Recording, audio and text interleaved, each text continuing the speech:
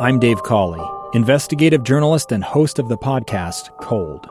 Don't miss Cold's new Season 3, where I look into the unsolved disappearance of Sheree Warren, a woman last seen leaving her job at a Salt Lake City office in 1985.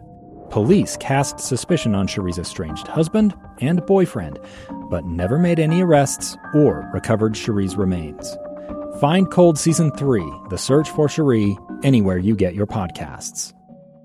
Inside Sources. Inside Sources. Inside Sources. Where KSL offers Utah deeper insights on the news. Host Boyd Matheson divides rage from reason and elevates the conversation on issues crucial to our community. On KSL News Radio 102.7 FM and 1160 AM.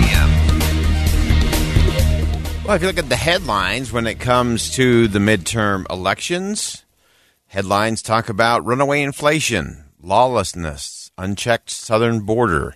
Those are just a few examples of the headlines that are out there in terms of issues important to voters as we march our way towards November 8th. The question beyond the headline, is it any of those single issues? Is it all of those issues together? Or is it something else that will actually determine the balance of power on November the 9th? Let's begin. Think you know the news of the day?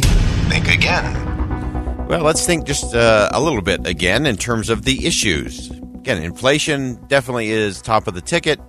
You've got police and borders and lawlessness. You've got road decision. You've got a host of other things that are up there that could be ticked off as part of the equation for voters on November the 8th. And, of course, a lot of voting has already taken place. I think upwards of almost 5 million votes have already been cast across the country in various early voting states. And we'll continue to watch all of that. But there's something that is, I think, a driver of this that we're not really talking about in specific ways, although it's starting to emerge in interesting ways. Early this morning, of course, we looked across the pond and Liz Truss announced her resignation as Prime Minister of the UK. And the leader of the Labour Party was swift to jump on that and said that this is a government of chaos. It is a party of chaos, and that chaos is hurting the British people. Interesting, on this side of the pond, many Republicans are also starting to sound the chaos message ahead of the midterms. It's the story of an American held in a dark Venezuelan prison. Then all of a sudden they all kind of lined up. They pointed their guns at me. And this is the point where I thought, I'm going to die today. I'm Becky Bruce. I spent a year working on Hope in Darkness, which now has more than 2 million downloads. Find it on kslpodcast.com or wherever you listen to podcasts.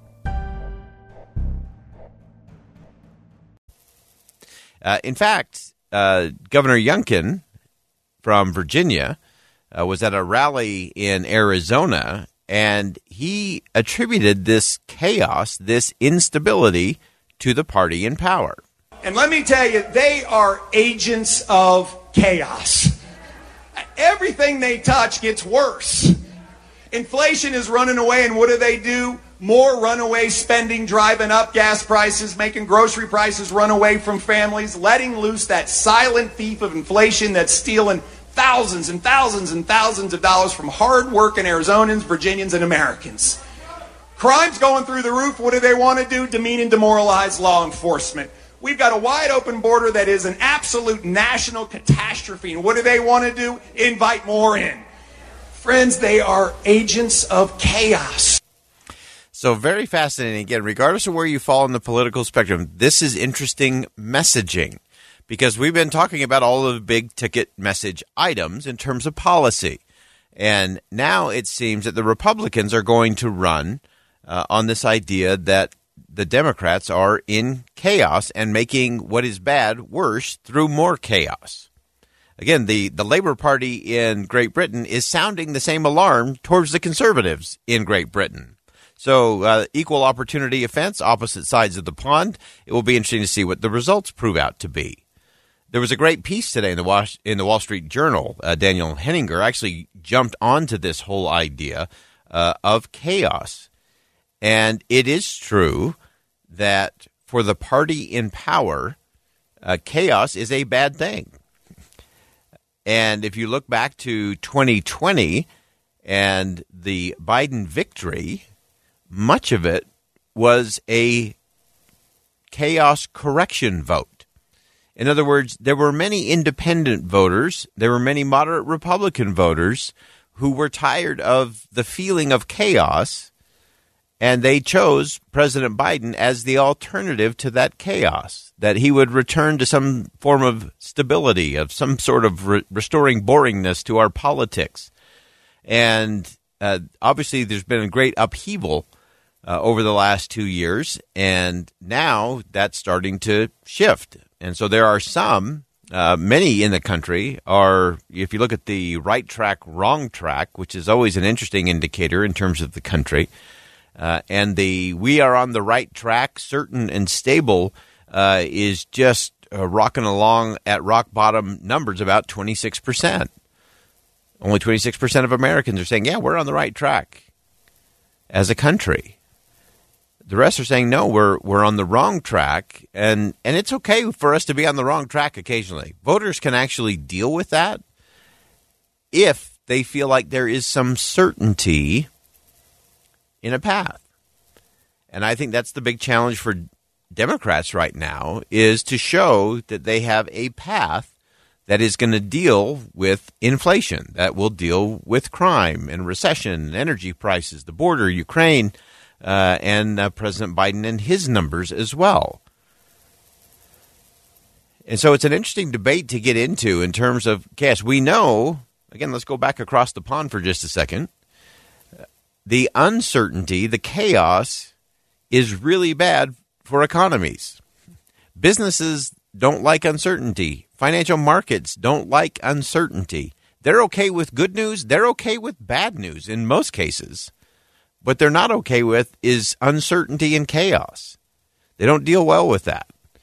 And that's when stock markets crumble. That's when consumer confidence goes down. That's when trust in institutions and government begins to erode.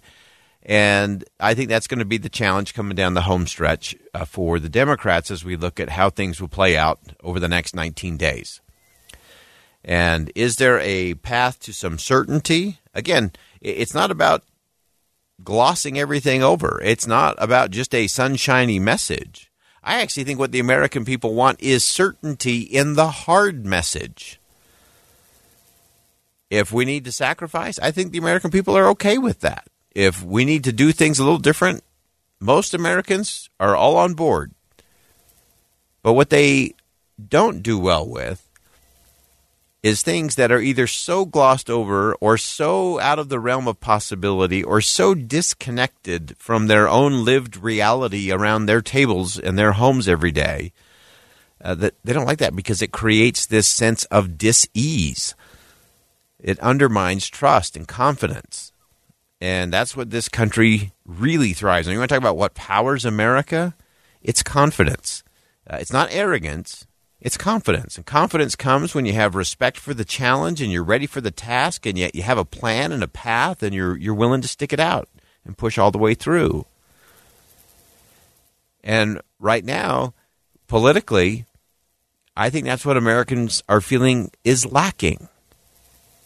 Show me a real path when it comes to dealing with inflation. Show me a real path when it comes to dealing with crime and uncertainty in the border and immigration, and you can go on down the list. Now, I don't particularly think either side of the political aisle is doing incredibly well at having an honest conversation with the American people, and I think that's where we actually have to get, is a different kind of conversation. But chaos is always the enemy of the party in power.